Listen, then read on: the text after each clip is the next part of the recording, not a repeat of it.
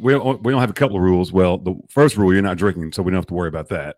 Second rule is it's not a family show, so if you use colorful words, that's what you do. What was the other rule? If you got to burp, lean in. But you're drinking water. You still may need to burp. Yeah, it happens. It still happens. But we'll. I got a sensitive tummy, so you get things together. So we will drink in your stead because we have some beers we're going to drink on the show. So good. Don't be jealous. What are you guys starting with? We got a little Stockyards Foxtrotter. Okay. And then we got a Crane. What is that? Thundergong. And then we've got a few mystery beers that Nick doesn't know what I brought. So that'll be fun. I'll bring them out of the bag. That's our shtick. So you ready to roll? Should we do this? Let's do it. All right, let's go.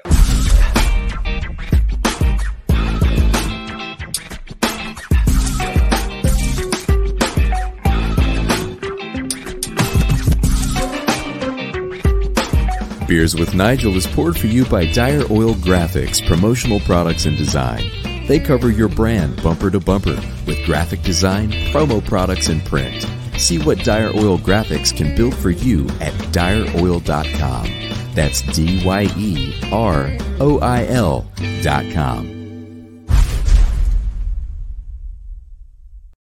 Welcome to Beers with Nigel. I'm Nigel. I'm that other guy. It's a show about beer and other things, and sometimes other stuff. Things, whatever. We're back at it after we had to take a week off, didn't we? We took a week off to recover from the Barrel and Flow Fest in Pittsburgh, Pennsylvania. But let's welcome to the show Damon Arredondo. What's up, brother? Oh, just living the dream, surviving the pandemic. Well, we're glad to have you on. I'm a fan of yours. We've talked a couple of times. I think we're on the same wavelength when it comes to certain things, and I'm sure we'll get into that. But first things first, let's talk about who you are. Who are you? If somebody said, "Who is that guy?" I always started as a dad. I'm a dad first, a brewer, consultant, community builder, so I've been in the beer industry about 10 years. Been at in Bend, Oregon, brewed there for about 3 years, was a head brewer. Colorado, tried to pursue my own thing, kind of fell through, and then moved back to Kansas City where I was a head brewer at Strange Days Brewing for about 2.5 years, and then jumped into consulting and got a few projects, side projects that I'm working on, starting my own Latinx beer brand. It's going to be a contract brand. I can't give the name yet. Still working on it, finalizing some agreements. I'm working on a book. Oh, no shit. Yeah, working on a book, and then doing ultimately my dream of having an urban farm brewery. So kind of working towards that project as well. That's kind of on the back burner. Can't do too many things at once. I want to hear more about that dream later, though. Yeah, we're gonna circle back around to that one. Yeah. So, are you a native Kansas Cityan? I am born and raised, actually in Parkville, so just north. It was its own unique community there, for sure. Well, let's start with this, as we always do. Obviously, you've got extensive background in beer. Everybody has a good story as to what got you into craft. But before that, do you remember the first thing that you drank that was craft that you were like, oh, wow, this is different than what I've been drinking? Shoot. Yeah, I mean, I would say probably Sierra Nevada. It was their let's see, what was it? Just standard IPA. This was a long time ago. I can't even remember. Actually, no, it was Stone. It was Stone and Joy Bite. And oh, yeah. It was early on, and it was just one of those ones that I didn't like it, but I was like, okay, this is unique. It was different. And I don't know, it just kind of got me into more. And now I'm not even a huge West Coast IPA fan, but I appreciate Stone for definitely getting me more into it and stuff. What were you drinking before that? Busch. Busch got me through high school and college. That's all you can afford. Yeah, exactly. Yeah, whoever's brother could buy it for us. Nice. So, But yeah, go ahead. where'd you go to high school at? In Parkville? I went to St. Pius High School, Oh, just okay. north of the river, a little Catholic school. So I mentioned the guilt earlier. There's plenty of it there. Yeah, it was one of those places where the sooner I could get out, the better. So, I was a traveler. I needed to go out and see places and explore.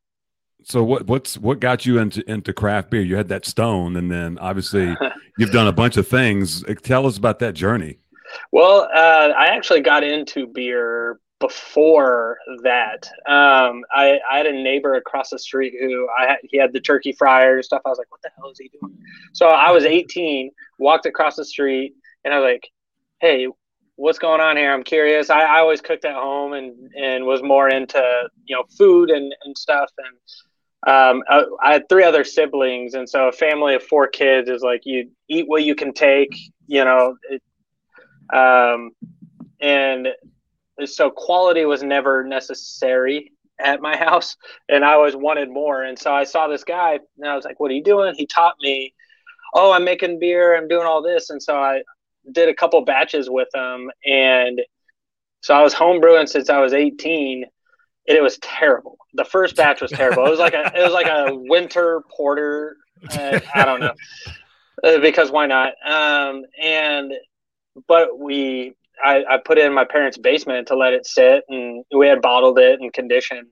And about 6 months later, I totally forgot about it. Came back to it, and it was a whole different beer. Yeah, and it was much more balanced. A little bitter from all the spices in it over time, but I was like, oh my God, this is something I could get into. I appreciate that creative side of it, and I totally nerded out with the science a bit too. So for somebody who hated science in high school, getting into it through, I was like, finally, I could see why we're learning. Apply it. Yeah. Right. Yeah. And so, I was pretty grateful for that experience. And then I was home brewing in my dorm room, and illegally in 2 different colleges. And it was just kind of experimenting. I had friends in college who brewed or attempted to brew. It's not never anybody in the dorm room though. Yeah, I mean it was trash. I had like the stovetop, the electric stovetop and stuff, and it was terrible. But I just got to say I made it, and people probably still drank it, didn't they? Yeah, in college you don't care. Yeah, there was alcohol, so whatever. So you did the home brewing thing, and then you're in college brewing. What was next in your history of beer? Oh man. So it was the Enjoy By, I believe it was Enjoy By. It was one of the Stone beers, and that's the one that kind of stands out. But I had that, and then I moved to a college in Western Colorado. It was called Mesa State. And right across the street from my dorm was a brewery called Canna Creek Brewing Company. And any money I made that didn't go to necessary expenses went to beer. And so I started playing rugby, and one of the owners played rugby and supported the club. And so I would go over there. They let me kind of shadow a little bit. And then after I graduated, went down to Costa Rica with my ex for about 8 months. She was in a graduate program, and I had called the only craft beer shop in the country, who was, I don't know, 150 miles away. But the guy was like, oh, I'm driving by, I could drop stuff off for you. So he left it under a tree, called me. It was like, hey, I left it here. You could go pick it. It was totally came off like a drug deal. But I went and got the stuff, and I was home brewing in Costa Rica. Did about 3-4 batches, and 2 of them blew up in the washroom. Luckily, everything was tile, but it's hard to have any temperature control in a 95-degree humid climate all the time. So we had a sink. So I just did water and was hoping that water would help. I did a couple saisons, and English beer I was like, okay, I think this yeast will take off. And before I knew it, the whole room was horrible. It was brown. And my ex was not happy with that. So while you were doing this, were you obviously you get brewing on the brain? Were you thinking about I want to do something in the industry at that point? Not really. It was something to do because since we were there for her graduate program, she was busy doing all that stuff. I was like, and I was playing technically semi-pro basketball down there. I played a couple of years of college ball, but I played with the local city team, and they paid me in Taco Bell. They're like, we have to. It was fun. They were like, we have to pay you something technically. I was like, okay, just how about buy me food whenever we drive through San Jose. And Taco Bell was the thing. I was like, that's my link to the United States. Is like, I need my gut bombs. But but when I was there, as I started doing more home brewing, I just got into it more, and I knew I wanted to avoid the real world. And so that was partly why I was in Costa Rica, but I was like, I can't have an office job. I graduated with way too many credits in a short amount of time, couple double majored. And I was just like, I can't be an office person like that. I would just be the crazy person that would throw the computer out the window and maybe jump with it. So it sounds like you figured that out early. I mean, you said even in high school, you knew like, I just had to get out. I'm kind of fidgety, and so it didn't take long for me to figure out that like sitting still is about the last thing I should be doing. What were your majors? Entrepreneurship and marketing, and then no, that fits. Yeah, that makes perfect sense. Yeah, and then I had technically a minor. I say technically in that I had more credits than I needed for a minor in history, but I transferred a few schools and then lost credits along the way. So I still credit myself in having a minor in history too. So you're an adventurous soul, man. It sounds like you're just you've moved around the country. So at what point did you've been brewing, you've been home brewing, you've been blowing up shit, and then you're like, you know what, I'm going to go work for a brewery. When did that start entering into your mind? Oh man. Actually, when I was in Costa Rica, one thing I did was I was like, okay, I don't know anything about the craft beer industry, but what I know is I like making it. So I ended up just like cold calling breweries all over. And I remember one of the biggest breweries at the time west of the Mississippi was Bear Republic. Yeah. Racer 5 was one of their main beers, yeah. and they were getting really big, and they were one that were like, probably early 90s is when they first started, but they were getting pretty big. And so anyways, I called them, and these places, they were probably under 2,000 breweries at the time. And I was able to call and talk to their owner like right away. And then, who was like the head brewer. And I was calling all these breweries who are big now, but back then I was like calling and talking to big names. I didn't even know it then, how like significant these people were. And I was just like, hey, I graduated these degrees. That gets me nothing. But how do I get into the beer industry? And, most people are just like, find any way you can, is like volunteer, do whatever. Which what I now realize is totally it comes from a place of privilege to be able to volunteer a lot of time. And, like how many people can actually give 20 hours a week volunteering? Right. And so I was fortunate enough. I moved back a little early from Costa Rica and got my first job volunteering at Weston Brewing in Weston, Missouri. And so I was just helping on the bottling line. And after a few months, they offered pay, which was minimum wage, probably. Right, I can't. Right. It was low. And then just kept asking, how can I learn? How could I, whatever? And they just let me shadow on everything. And then after that, it was, as I moved to Colorado, in between, had lived in Canada for about 3 months, but volunteered at a couple breweries on the travel up. When I was there, every other day I was volunteering at a brewery. And yeah, it was just crazy stuff. Just found any way to get into a brewery that I could. And then moved to Oregon and volunteered first. And then it didn't take long. Like my work ethic was apparent, and that it got me paid pretty well early. Where were you? Where were you at in Oregon? I was in Bend, Oregon. Okay. There for about 3.5 years. So you're in you. I mean, that's after all these volunteering places, and you go to like the mecca of Oregon, of beers everywhere. Yeah. How did it? What was it like volunteering and then actually jumping up, and obviously you moved into the head brewer situation at some point. Yeah. So that was my first job. Initially volunteering was at Boneyard Brewing. They have RPM, which was one of the first Citra heavy IPAs in the Northwest, and for a while they're one of the fastest growing breweries, and just got bought recently or part of them got bought recently by Deschutes. But yeah, I was just washing kegs, and I went in like every day, 3-4 days in a row, and gave it to one person. And then I went in, I was like, is the owner here? And they're like, yeah, he is, but he's not seeing anyone. I was like, okay, can you give him my resume? Like, go in there and give him my resume. And then the next day I came back and I was like, hey, did you get my resume? And he's like, yeah, I got both of them here. I was like, okay, just making sure I'm ready. Like, if there's anything you need done, holler.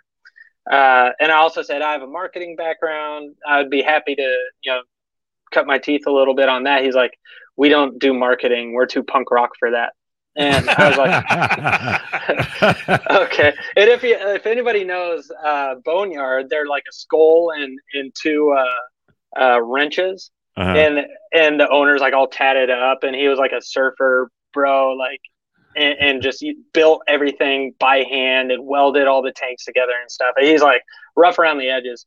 And he's like, yeah, we're too punk rock. I was like, okay, fair enough. But yeah, so after working, he finally was like, you know what, I like you. I'm a little annoyed by you, but I appreciate it.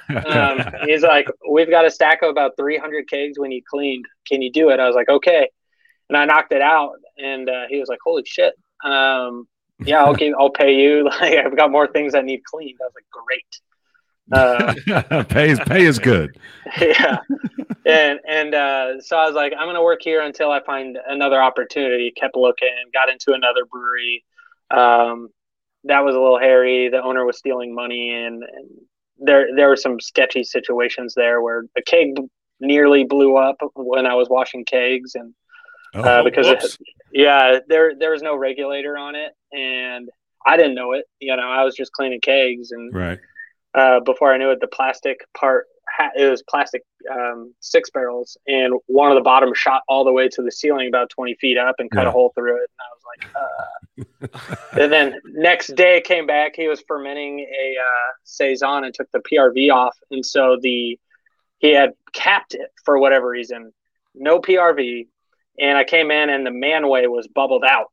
And I was like, I quit.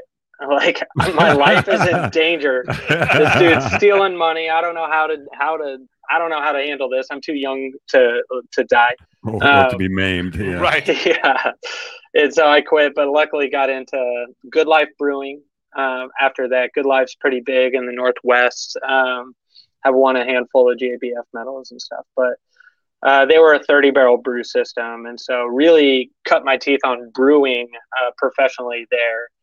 And then if anybody is familiar with the beer industry in terms of late work, it's sometimes there's a lot of leaving to move up the ladder. Right. And so I had short stints at a few places in order to keep moving up and get opportunities.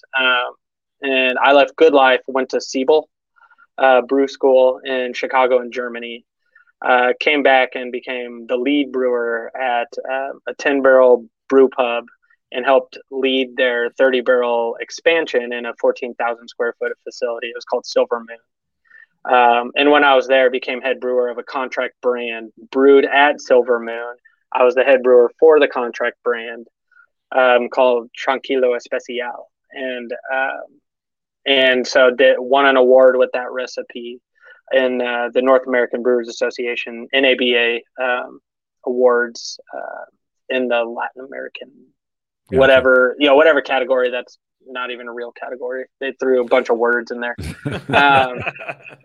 But just won silver in that category, and took final round in the amber version of that beer, and just really validate a lot of the work in my belief system.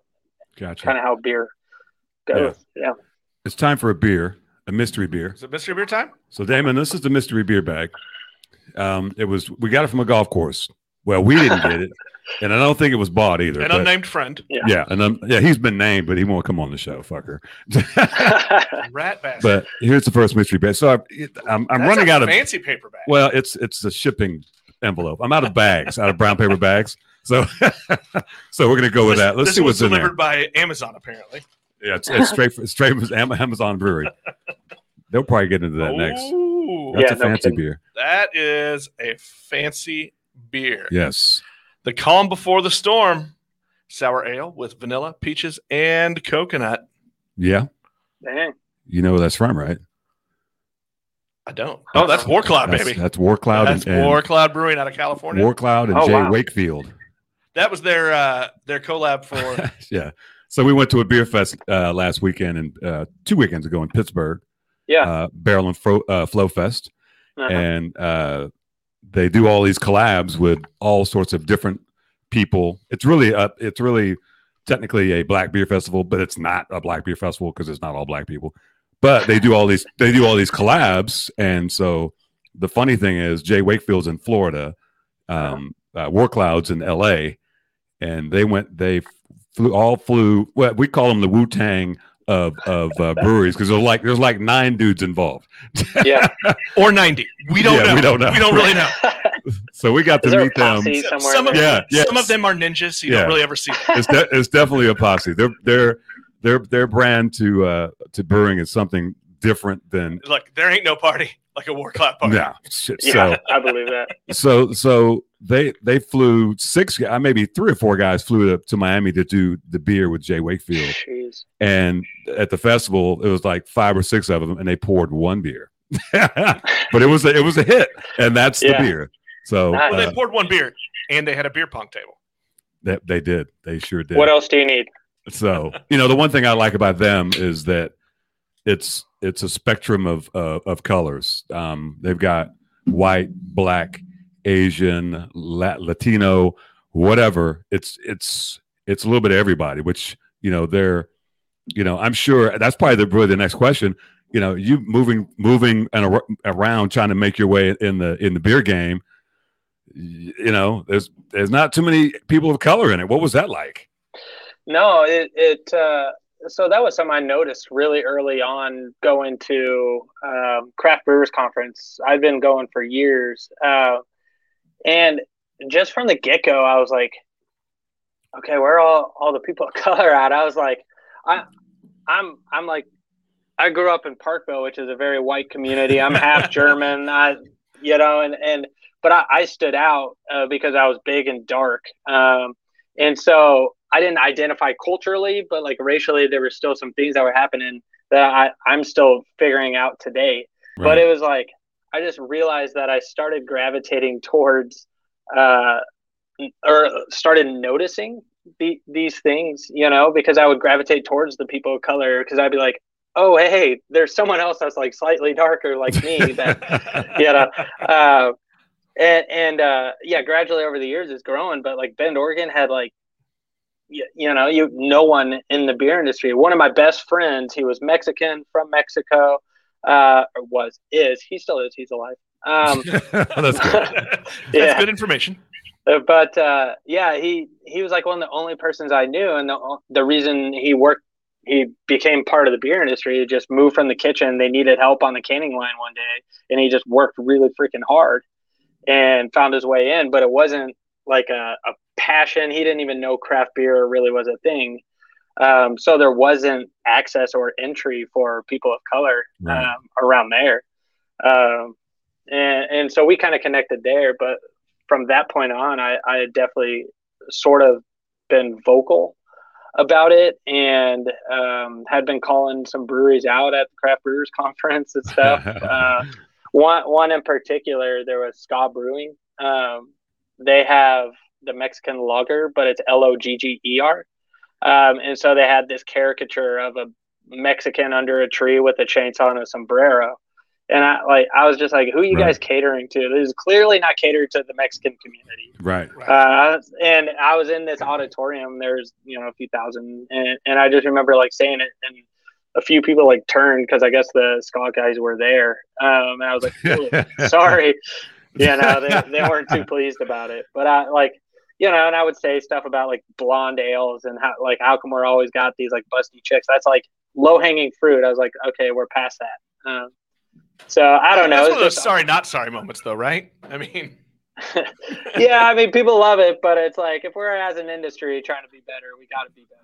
Well, that's what I mean. I mean, for you weren't really that sorry for calling it out. Oh no. Yeah, that it was easy, and so there had already been those discussions, and Dr. J, if you guys are familiar within the beer industry, some of the leaders, Dr. J came in early and really started shifting the conversation. And so I kind of followed her for years, as a puppy, like a puppy at the CDC. Like I went to all of her seminars. I followed her everywhere. And now I'm working with her on a lot of stuff. But nice. Yeah. Very nice. Yeah. Shout out to Jay Wakefield and Work Loud. This beer is fucking fabulous. It's amazing. That's I don't know how many beers we had at the festival, but out of the can, it's really nice. So what they did was at the festival, they did 15 collabs that you could actually get with Tavour. So that was pretty cool. So even if you didn't go to the festival, you could actually order the beers. So knowing what we do when we go to festivals, just more talking than drinking. So, so I was like, I'm going to order those 15 collabs because I know I'm not going to have all the collabs at the festival. So it was, yeah. So now we made a valiant effort. I mean, we did. We made a good effort. We did. It's so spread out. Half the breweries. So it's beer, but it's also music and it's arts and it's vendors and and it's not all it might be vendor, beer, artist, vendor, beer. So they're not all. You have to go around and find the shit. It's not all lumped by section. No. So there were some breweries we never got to. We're like, we never went down that street because it was like on 5 streets. So it was pretty dope. It's one of my favorite festivals. And go ahead. I was going to say, I remember when that brewery that beer fest was started. That it was all the articles were about a black renaissance in the beer industry and stuff. And but definitely they focused on the culture side and the entertainment side, which was a big that's kind of where my focus is too. So I definitely paid attention to it and resonated with it. Just hope one day we get out of this so I can go next year or Yeah, it was incredible. It's the only time I've been to a beer centered event where I was the minority. But it was really cool. And I think I told about time. Yeah. I told you it was really interesting to see, just even sometimes just hanging out like after parties or different things. It was really interesting to me as the liberal white guilt guy.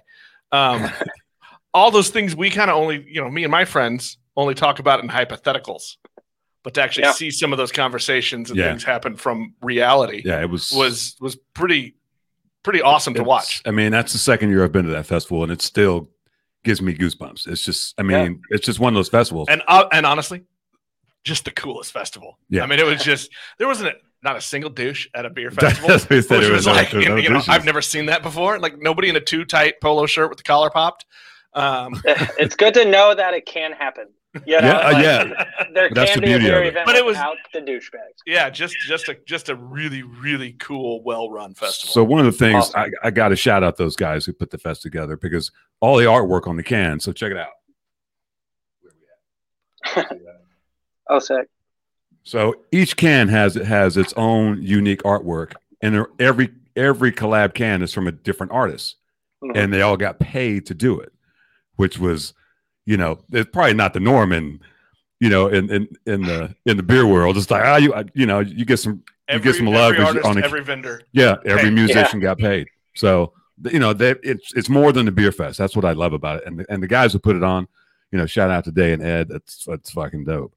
So at what point did you matriculate to Kansas City? Was that? Where were you before, and how did you end up here, back in KC? And was that a goal? Was that a goal of yours to come back? No, I vowed I'd never come back. No shit.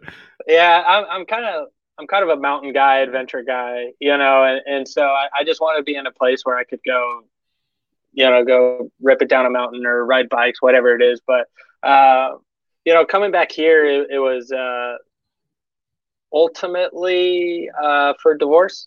Gotcha. I was a little blindsided by it. But, we moved back to be closer to family and stuff. And so through the divorce, since my daughter's here, I'm going to be here. Right. But, it was one of the exciting parts about coming back was that the beer industry is so young here still. Yeah.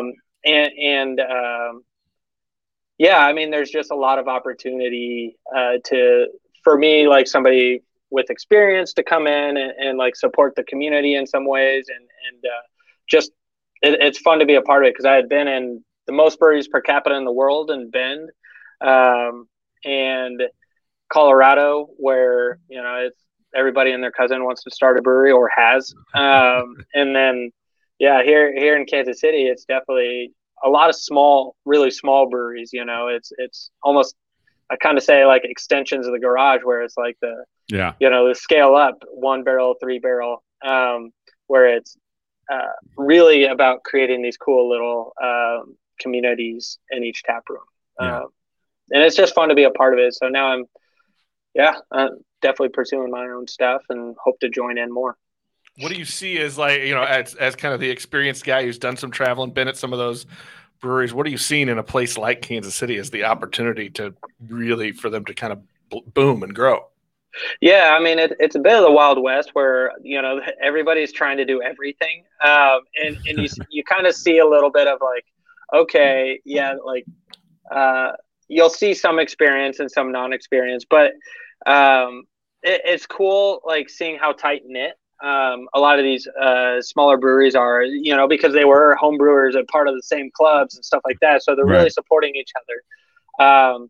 But I definitely can see the value of some of this experience coming in and supporting these breweries and them being like, oh, okay, we need to get to this place. And that's where hopefully, someone like me or some of these other really experienced brewers can give that, whether it's feedback, whether it's pointers, how to expand or how to do things in a way where it's sustainable and allows you to grow and have functionality as you grow. And so there's definitely experience there.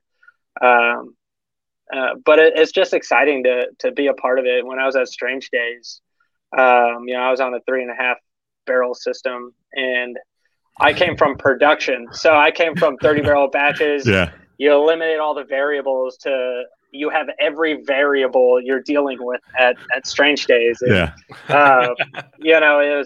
it was fun. It definitely took me out of my element initially, but the experience definitely taught me how to start eliminating some of these variables and create more consistency early and stuff. So, it's just fun. And I like some of my best friends, are brewers here in the city. Yeah. So now that you're back and, like you said, the beer scene here is pretty young. When you left and now you came back, what's your thoughts on how it's grown? It's pretty crazy. Well, when I left, I was, let's see, that was like 10 years ago. Yeah, it was nothing. Well, there was Weston and Boulevard and maybe two others. I can't. Yeah, there were some of the old like City Market. I think was still there. 75th Street, maybe. Right. Yeah, exactly. But that was it. And so I actually didn't really know anything about the local market. But as things started to develop, my family would send articles and everything about stuff that was happening. And so I always checked in and stuff, but never had connections until I moved back. Yeah. But pretty quickly just started reaching out and seeing who I could connect with and started attending events and stuff. And yeah, it was fun. That's the nice thing about the city. Everybody's, in the beer community, they're very cool. Nobody, you can't, to your point, you went to go talk to the owner of that brewery. He's like, he's not talking to anybody. That doesn't happen here. You call up the owner, they're going to be like, well, what can I do for you? You know what I'm saying? Which is kind of cool. Yeah, I feel like here you can call anybody. Yeah, definitely. And that builds loyalty to some of these breweries and stuff too. It's accessibility to the owners and the decision makers, and for customers to come in and be like, oh, hey, I'm just learning about this place and the owner's bartending or something. It's like, it's pretty cool. That was one of my favorite parts of being at Strange Days is I would sit at the bar and just overhearing conversations and people, and I would get the honest feedback that way when people didn't know I was the brewer. Right.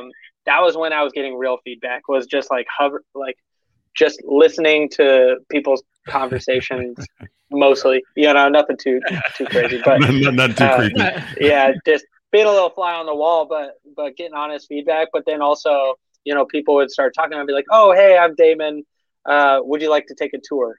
Right. And of course, it took like 2 minutes to walk through it, but it was it just is a cool way to get people to like buy in and really find loyalty and appreciate it, and tell the story of beer. And I loved it. Yeah. I think that's the cool thing is like how many around here, all those small brewers, like think of the regulars, they all feel kind of a sense of ownership in those little breweries, right? They feel like, well, this is my place. Yeah. Well, I mean, the breweries I work at, there's particular people who come to that. They may visit other breweries, but they're always but that's their place. Their brewery, I got a buddy of mine on Fridays at noon. He's a Transparent. Sundays at noon, he's a Windshift every week. That's his thing. He's there when the doors open. Yeah, damn near. Everybody wants to be Norm, right? Yeah, exactly. Everybody wants to be Norm. One of my favorite, still one of my ideas. I'll put it out there. If somebody steals it, that's okay. What I wanted to do is like a founders club for the brewery I start up, and I want to get. I want to like fit seats to people's butts and then have like a little plaque on it. And so it'll be like, come here. I would have a seat that fits your butt perfectly. It'll mold to your butt. That's and then I'll awesome. put a little plaque as like a founder's seat, and so it's yours and it fits you perfectly. That's pretty awesome. That is a great That's probably the most unique founders thing I've come across. We've talked a lot about beer names and Founders Club walls, but that. Yeah, we got the shape of my butt is on a seat. Exactly. It's like that's forever. Saran wrap on it, sit on it. Exactly, and then put like a little gold plate on the side or something that says whose name it is, whose butt it is. Nigel's ass. Yeah, guess whose butt? Yeah, exactly. The mystery butt seat. Well, before we get in a little bit on your contract brewing thing that you're working on, tell us a little about what you're doing as a consultant and what you're working on there and how you're working with other breweries. Yeah, so there was a brewery that just opened up in the Crossroads called Red Sash Brewing, and I had actually helped the gentleman who started that. His name's Pat. He's a veteran and taught a homebrew class at Strange Days with a nonprofit. After Action Network, and people would pay for a civilian would pay for the class, and part of the pay would pay for a veteran to join as well. And so I did this, and Pat was one of the vets, and he like fell in love with it right away. When he left, like kind of lost contact a little bit, and then a year and a half later, heard that he was going to open up a brewery or wanted to open up a brewery. So I reached out, was like, hey, timing's perfect, just about to leave Strange Days, and since you have no experience, it would behoove you to have a consultant. I've been fortunate enough to be a part of expansions and growth and startups and stuff. And so anyways, got into that, and it was a full-time thing for a few months, and just left there about a month and a half ago. Their head brewer, Mark, is great, and they're doing some exciting stuff, but now I'm kind of reaching out. I had a 14 tap beer trailer I built when I lived in Colorado and sold that, and so I'm living a bit off of that money. It's crazy. Like as I start like telling my story, I'm like, oh man, I did a lot in a short amount of time. But yeah, sold that beer trailer, and you'll see it zipping around town with touring taps. Nice. And then yeah, so just trying to find a few gigs now, but been putting a lot of time and energy into some of DEI committees that I'm on with the Brewers Association, with Master Brewers of America. I'm on the seminar subcommittee. I did a presentation at CBC this year. What else? Working on that book, and then trying to do this consulting as well. So it's definitely, I'm staying busy. It's just like, how do I make money now doing it? So tell us about the book. I'm interested because I know you have opinions. Oh yeah. And yeah, I tend to make people uncomfortable sometimes, but it's that's a good thing. Well, I'm just passionate, you know, and I care about equality, and I care about creating opportunities, and I just like jump into it.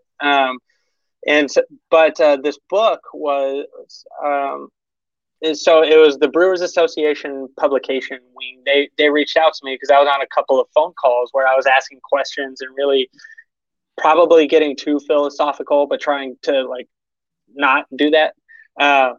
But they reached out to me and were like, oh, I really appreciated what you were saying. Have you ever thought of being an author? I was like, the fuck? Like, I was just like, do you know me? Right there, right?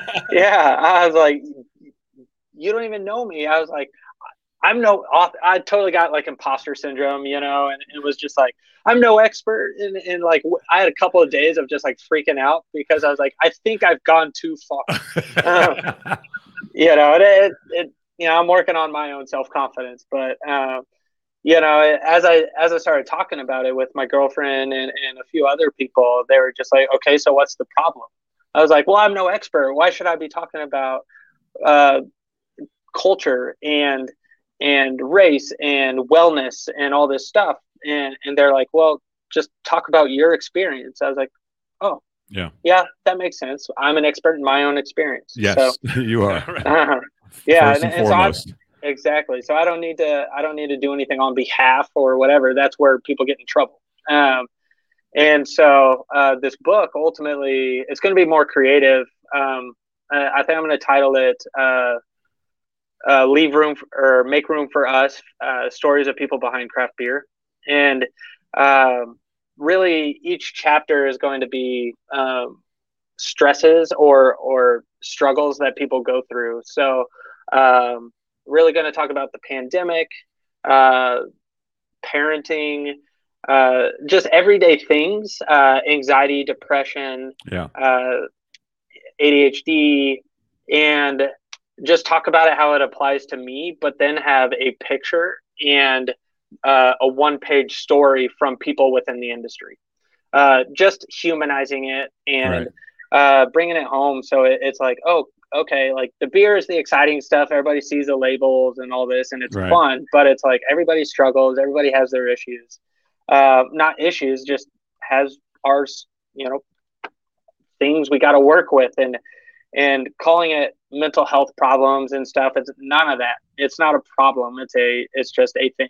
And so really just trying to normalize the conversation, and just everybody has stuff we're going through. And so having pictures and a face to some of these struggles and some of these things in the beer industry matters. And I really want this conversation to start around, I'll try not to go too deep into the weeds, but craft beer is notorious for exploiting its workforce and, you know,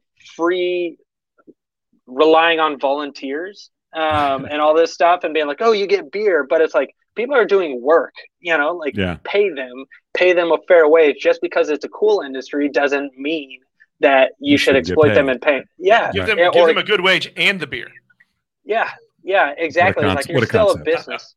And we're seeing it today, you know, with all the jobs availability that's out there, and people not taking them because they're not willing to take the shitty jobs anymore. Yeah. And it's kind of a dignity thing, and it's our value is more. And so anyways, you know, a lot of this is just how do we really start creating a culture where in order to make change, we need to start identifying these things in ourselves and start the conversation and have vocabulary, and have feelings, and that's okay. But that's how you hold place, and that's how you create change, is starting with yourself. And so that's kind of the crux of this book, I guess, is just let's look at it. We look like the people who are behind it, and now let's start with ourselves. That's a lot to hit in one book, right? You're talking about classism and fair wages. You're talking about getting rid of destigmatizing mental health. I mean, that's a lot to put into one thing. And the hard part is to not like go on rants and all this stuff about it, but it's, it's just really, how do we have this conversation? How do we hold space, and beer is a perfect vehicle to allow for that. Well, and I think you said something good in the beginning of this kind of segment that we're in here, where you talked about, well, I'm the expert of my own story. And that's kind of the first step of wellness, right? Is owning your own story. Yeah. One of the hardest things by putting it out there. Yeah. One of the hardest things you could do is look at yourself objectively. Is like turn the mirror on yourself and be like, oh crap, I totally projected this thing because I'm actually scared, and it's like, oh shit. Yeah. That's the hardest thing. And then when people, say, hey, when you do this, it makes me feel this way. It forces you to turn that mirror on yourself. And then it's like, uh-oh, how do you react? Defensive, or you're right, I did do that, I apologized. Right. Right. And that thoughts and prayers do nothing. Actual change means something. Don't get me started on that. Yeah.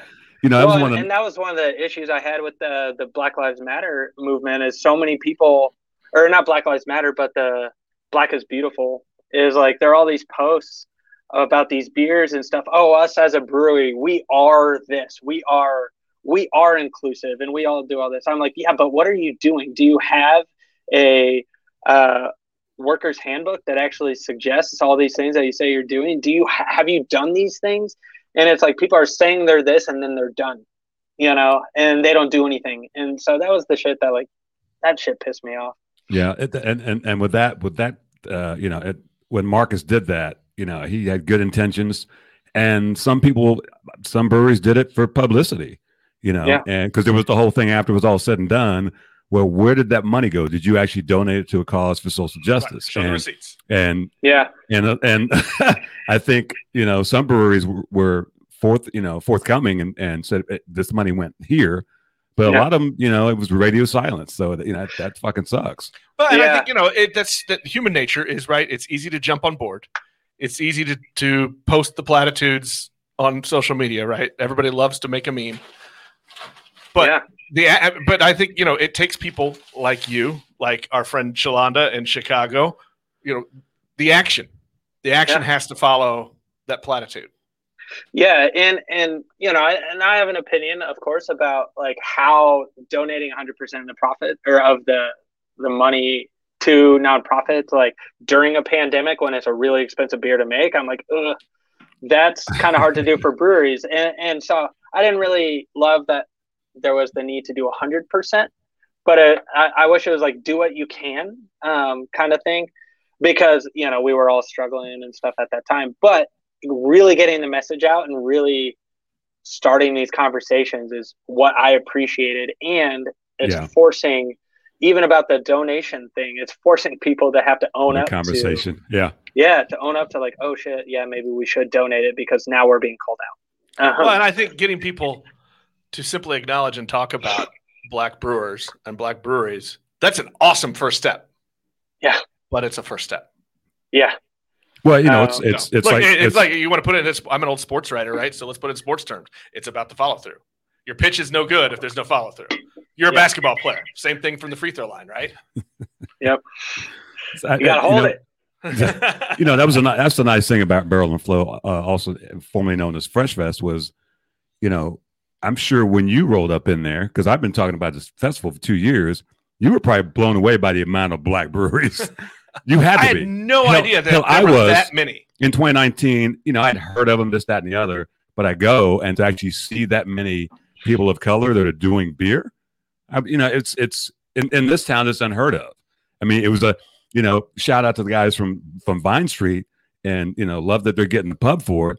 But good Lord, I mean, we're just, the first black brewery in Missouri. In Missouri, what the fuck? You know what I'm saying? Yeah. I mean, and I know you, when we were both on that radio program, one of the things about craft beer in Kansas City, it's very white. I think there's a huge opportunity to get other people into it that have historically not known what it is. Even the breweries that are in black and brown neighborhoods, or mostly brown neighborhoods, Boulevard, I'm looking at you. I mean, there's opportunity there, but we've talked about it on this podcast ad nauseum. It's about that action, boss. It's about that action. You got to go out and be intentional and say, okay, how are we going to reach out to these people? Because ultimately, it's twofold. If you don't do it, you can't rely on the white bearded guy to make all your money. You're missing a whole segment of the population where you could make more money. That's one side of it, but it's just good business to get the rest of the community involved. And hopefully, with Vine Street going in close to that area there, it's going to open the door to some other people saying, "Oh, look at these brothers making beer, and this isn't the beer we're used to." So, I know you've got opinions, because about what Kansas City is. Kansas City can be much better when it comes to, being more inclusive when it comes to beer. Yeah, well, I mean, it's the United States, so there's a rich history of not being inclusive. But Kansas City in particular is, just with all the redlining, it still is one of the most segregated cities in the United States. All the way until mid 80s, when there were still covenants and stuff that had stuff. But I think that I mean, there's just opportunity, and shying. We shouldn't shy away from the fact that there is financial benefit from it. Right. Like in order to get more people to do it, you still have to have that conversation. But that's not the sole reason. And one thing I believe about breweries is, first of all, cities seek us out. Some of the most gentrified places start with a brewery and a coffee shop. Right. And so we need to curb that. But also, tasting rooms are community centers, and they're opportunities to bring people in and share stories and empower people, and people want to be here. So I feel a responsibility in any tap room place I work for, or when we do our own. It's like I for sure have a responsibility because I have a platform. Right. And if we're not trying to create opportunities for everyone and act in that way, then it's like, I don't know, that shit pisses me off. And so I won't frequent places that don't at least acknowledge the privilege or acknowledge certain things, or if there are issues, then I'm like, I could go somewhere else. I like what you said about you've got to acknowledge the money part, that it is a money-making opportunity as well.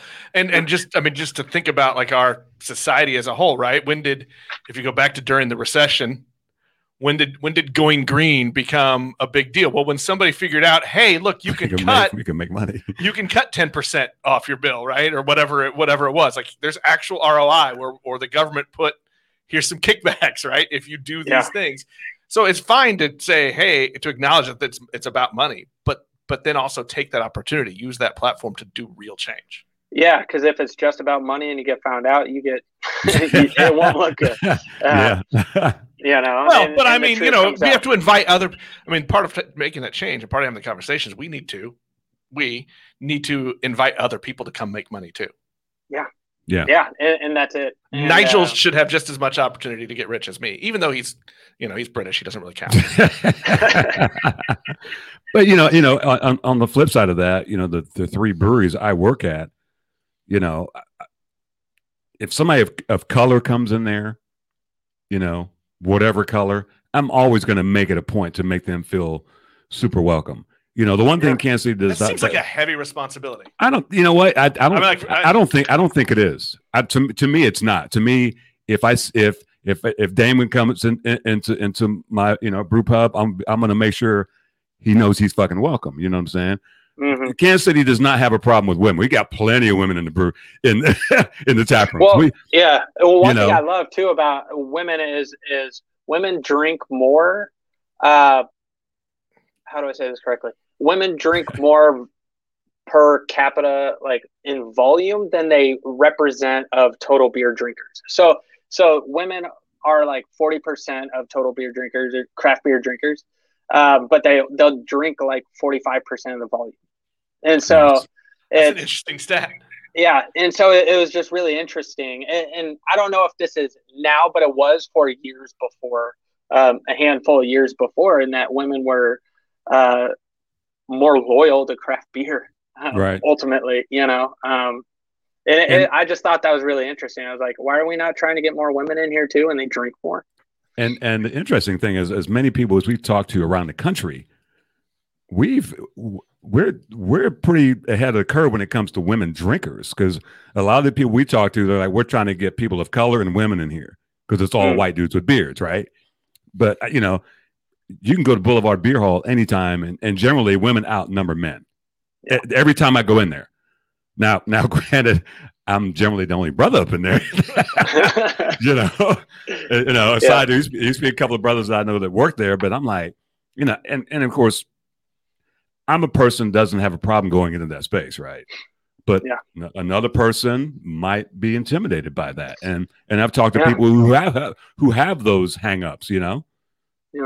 Well, I was told by somebody is like, think about walking into what would be a traditional like black church, and like as a white person, right? And like you would notice right away, and like you would walk in and like you would feel out of your element. It's like, imagine, and this was a black person that was talking, and they were like, imagine that every day, right.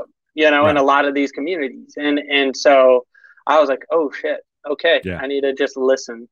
Because really, like how I grew up and raised, I was like like I said, I'm half German and grew up in a community where culturally I didn't identify as Latinx. Racially, I did. And I was big. I was like a foot taller than kids in baseball, and so my mom had to carry my birth certificate around because people would try to stop the game thinking I was like some Cuban kid. Because it was like, no, he's not Albert Pujols. Yeah, and I was hitting home runs, and then everybody grew up, and then I was below average. But it's just one of those things where, like, if I was a big white kid, that never would have been a thing, there were just things that always happened where I was like, oh yeah, that makes sense. And I was the Mexican in school, I was called the Mexican, and I laughed it off because it didn't really connect, but it still was, I still felt it. And when I was at basketball camps or whatever camp, I always gravitated towards the kids of color, and right. I always hung out with them, and I couldn't explain why either at the time. Yeah. But I had the benefit of growing up in two different worlds, so I can straddle the line, because early growing up, I grew up in a black neighborhood in London. It was all black, still is. Not as much now, but then when we moved to Ipswich, which is 90 miles from London before we came to the States, it was all white. And so when I came to the States, I could straddle either side, but as I've told Nick before, I didn't see the whole black and white thing till I got to the United States. Yeah. When I came as a 12-year-old, I was like, holy shit, this is a thing here. Till he took a bus to the South. Well, there was that. I did go to Arkansas when we first got here, so there's that. So Southern Arkansas. Well, I'm glad you survived. I did. Yeah. There's a book, it's called Caste, and it talks about the caste system here in the United States, and it's heavy. It is like I had to read it pieces at a time, because it was like, oh, like it is graphic in terms of verbiage and stuff, but it was like, it's something that gives a real, honest, upfront, in your face, unapologetic, this is what happened, no whitewashing anything. Yeah. And it was like, man, I just had to take a break and just go on walks, and I would just cry, and it's like, I don't even, all I can do is feel it, and that's it, and listen. And, it's heavy stuff, and it's real, and it still is. And so that's the kind of thing. It's just, how do we break these systems? And hopefully it starts with talking about our feelings and emotions, identifying it, and then being able to hold space, because it's like, oh yeah, I feel feelings. Here's what I'm feeling. I could tell you how I'm just being able to have the language and vocabulary to say your emotions makes connections in your brain and allows you to be more empathetic and, courageous in those ways, and vulnerable. Yeah. And I think, and to go back to one of your earlier points too, I think, and to be able to say, I have value for the work, right? I mean, you said at the very beginning, it's a very privileged thing to say. You should just volunteer and work your way up from there, right? I mean, the fun narrative now is nobody wants to work. Well, no, it's nobody wants to work for money that doesn't let them live. Right. Yeah. Right? Yeah. Well, it was like Missouri. Well, then I can't live in your community. Yeah. When Missouri cut the stipend, and they were like, oh, it's because everybody's being lazy and sucking off the teat of the whatever. But like, most people haven't taken those jobs back because they don't want to go back to those shitty jobs. It wasn't the money. It wasn't the money. Yeah. Or, in our community here, where it's, are you paying them enough to actually live in this community? Yeah. Right. And if you're not, then they have to, it's got to be enough for them to pay for their car. Kansas City is not as inexpensive. Yeah. Kansas City is not as inexpensive as they make it out to be. Oh, hell no. Yeah. I mean, especially the suburbs. Yeah. Considering the driving and stuff, it is actually almost equal to living in Chicago. Yeah. With cost of living and driving expenses and stuff like that, and not great public transportation. No, terrible public transportation. Yeah. So what? I know you kind of said you couldn't give up information about what you're going to do next, but can you tell us anything that you some breaking news of something? I mean, are you going to open? I mean, is there a brewery in the works? What the hell?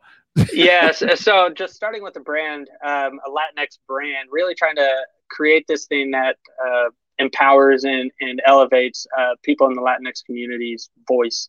And I challenge people. I'm like, think of one Latina, Latinx person in Kansas City that's like a prominent beer industry, anything like, or there's very few, if any, or just in the beer industry. And I can think of two. Yeah. Two. Yeah, it's same thing, and it's people have just assumed Corona Modelo, that's their thing. We're only going to make light beers like them, whatever. But it's really about sharing people's stories, and where are you on the spectrum? Like for me, is where am I on the spectrum of the Latinx community? I didn't grow up with it racially or culturally. I did barely racially. I tanned well and have a Mexican last name, but I still identify as that because it's part of my story. And so how do we share those stories? What does it mean to be Panamanian American, Mexican American, Colombian American, Latina, Chicano, whatever. But it's really about just empowering people. And so this project, I'm partnering with a local band that has some. They've done well for themselves. They are Latinx, and just finalizing some agreements with them and going to. I can't give the name because there's some licensing stuff. That's cool. That's cool. hoping in the next few months we'll have something. Starting with a couple of probably two brands or two styles, and really just want to support. And we'll probably do a couple grocery store chains, liquor store chains if we can, kind of get into those, and then try to hit some of these local mom and pop Latinx stores, taquerias and stuff, and really just try to, hey, if you share those people's stories as part of it too. Nice.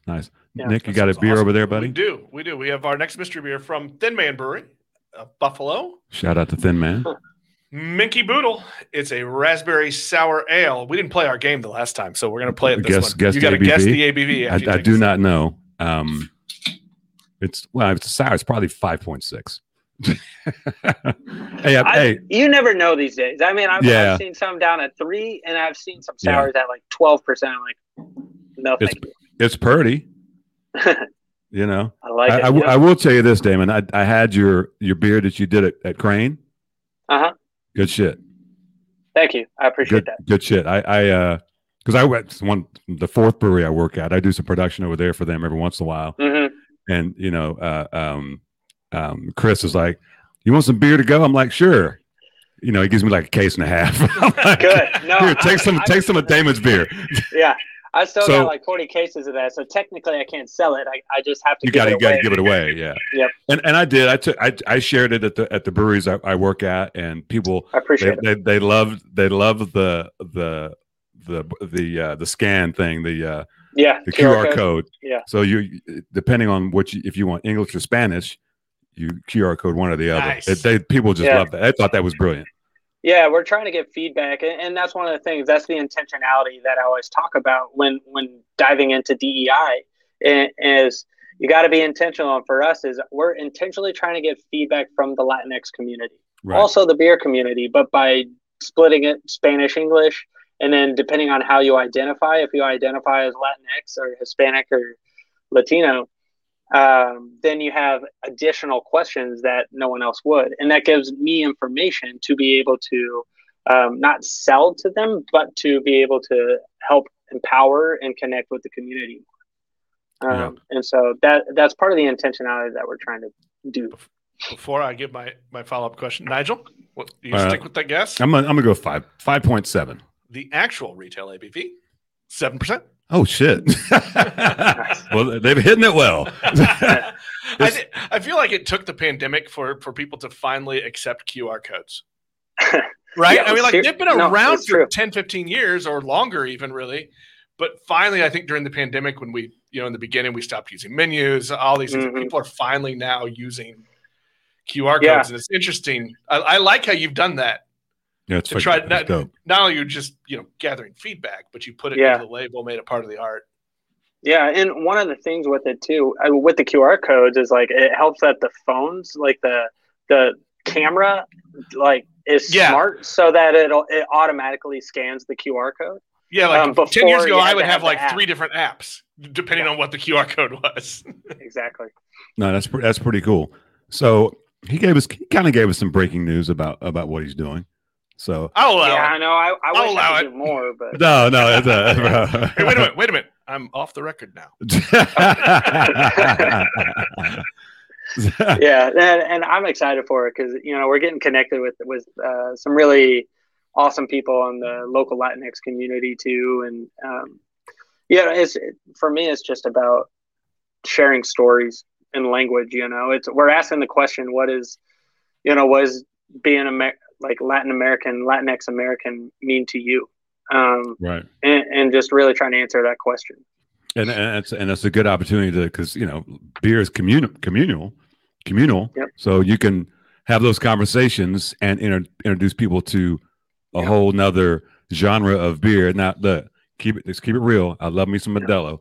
I had me a Modelo last night. Same here. Yeah. No, and the style I was kind of going for was like a hoppier Modelo. Essentially, it's like an ale version of a Pilsner. Yeah. A cream ale, I guess, if you want. I threw a little Mexican or a little flaked corn in it just to like give it that. But anymore, I'm like, I'm just going to do an ale version of a Pilsner. And the reason why I do ales, since I'm contracting, it's faster and cheaper. Yeah. And I actually, the award I won in that category in the Mexican and Latin American lager category was with the ale yeast. So I was like, okay, perfect. Will there be sombreros in your label art? Be what? Will there be sombreros in your label art? Oh, totally. Yeah. Whatever stereotype I'm doing. Just put a white guy with a beard. That'll work. Exactly. This isn't for you. It's like a white guy with a beard with a line through it. So is there a style or a style that maybe you like to drink or brew that you're particular to? One thing I really love, and I think I started to get the reputation at Strange Days, is lighter versions of some of these bigger beers. So, just with the hazies and the stouts and stuff, I still like doing drinkability as kind of my MO. And so I just go for like, I want all the flavor, but I don't want to feel full at the end of it. I want people to come and have lighter beers and have multiple beers and be safe. But I would say like just session styles, session IPA, session, just session lagers, session stouts, even things that they can also be gateway beers, to get people into craft beer and approachable. I just really love those styles because I don't want to feel full. And like I said earlier, I have a sensitive tummy. So when I start getting some of these thick, juicy things and like thick stouts and high alcohol stuff, like my stomach hates it. And I'm kind of one and done on those. So the drinkability matters. And at Strange Days, I always looked at the average ABV of the lineup, and being around 6 was really important for me. You know who he sounds like, right? Well, we've had a few now that talk like that, but out of Pathlight. But Nolan down at Transparent. Right. You ever been to Transparent in Grandview? I haven't. That's right. That's what he does. Nice. That's exactly what he does. And so does Tanner over at what do you say? I like to drink, so I want to make lower ABV so I can drink a lot.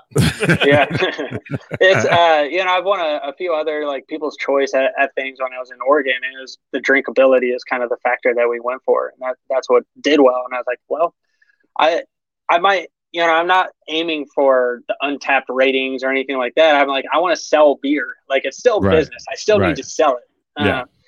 But there's somebody who I really appreciate the beers that they do is Alma Mater. And his experience and mine are, I'm not going to say we're similar, but we kind of followed the same trajectory. And doing lagers, and he kind of, I don't even know if they were aiming to do as many of the juicies and hazies as they do now initially, but they were doing really well, and so they started doing more of them. But doing the lagers, that once I have my own place, I'm definitely going to be doing handful of lagers and sessions. Like I want to do a session series of beers and bottle or can them and do that. And I think like Nick Mater they're just consistent at everything. So why not? There's you can go, how it is. You can go to breweries. You can go down the menu, and there's 4 good ones, and there might be one dog in the bunch. That's one of those breweries where it's continuously just always consistent. And every time you drink one of the beers, you're like, well, fuck. Exactly. I mean, he's just that kind of brewer. I'm sure everybody in town, is aiming to be like that, or BKS, or or Windshift, or people who are really just dynamic and consistently consistent. I mean, there's something to be said for that. And you kind of talked about that earlier. It's about doing it and doing it well, and honing your craft and being good at you want to produce quality beer. You want to sell it, but you want this shit to be good.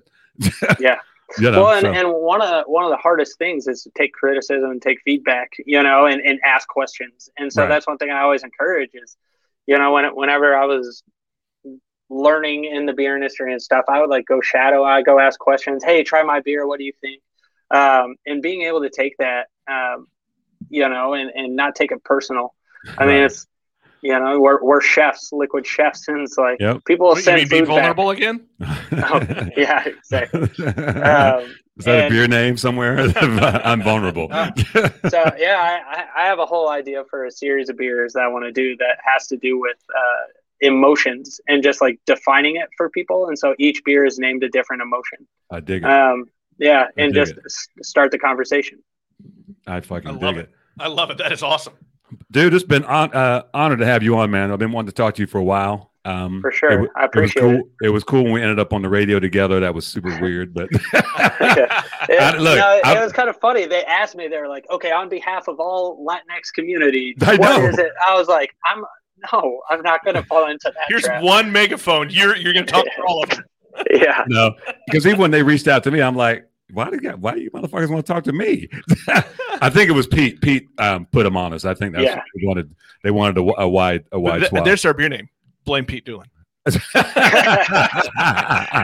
gonna make that happen. Pete, he's the man. Yeah, he's one of my really good friends. So he's awesome.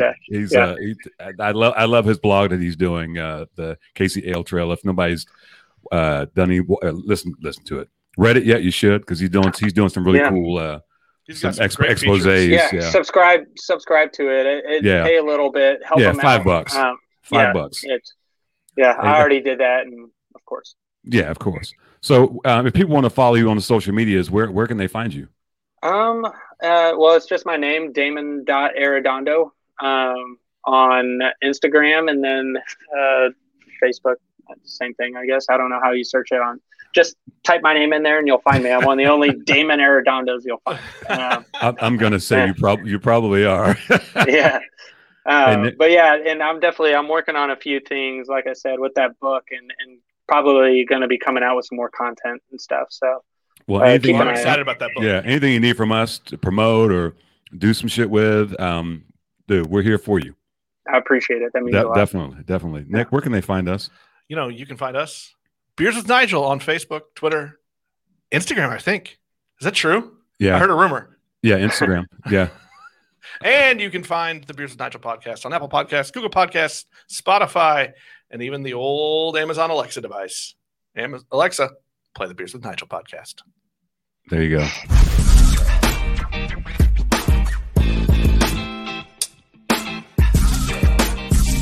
You've been listening to Beers with Nigel, a show about beer and other stuff, hosted by Nigel Woodbury and that other guy, Nick Parker. Beers with Nigel is poured for you by Dire Oil Graphics, providing bumper-to-bumper graphic design, promo products, and print services. Find them at direoil.com. Beers with Nigel is a proud member of the Fredcast Network and is available on all of your favorite podcast flavors. Find Beers with Nigel on Facebook, Twitter, Instagram, and ask Alexa to play the Beers with Nigel podcast.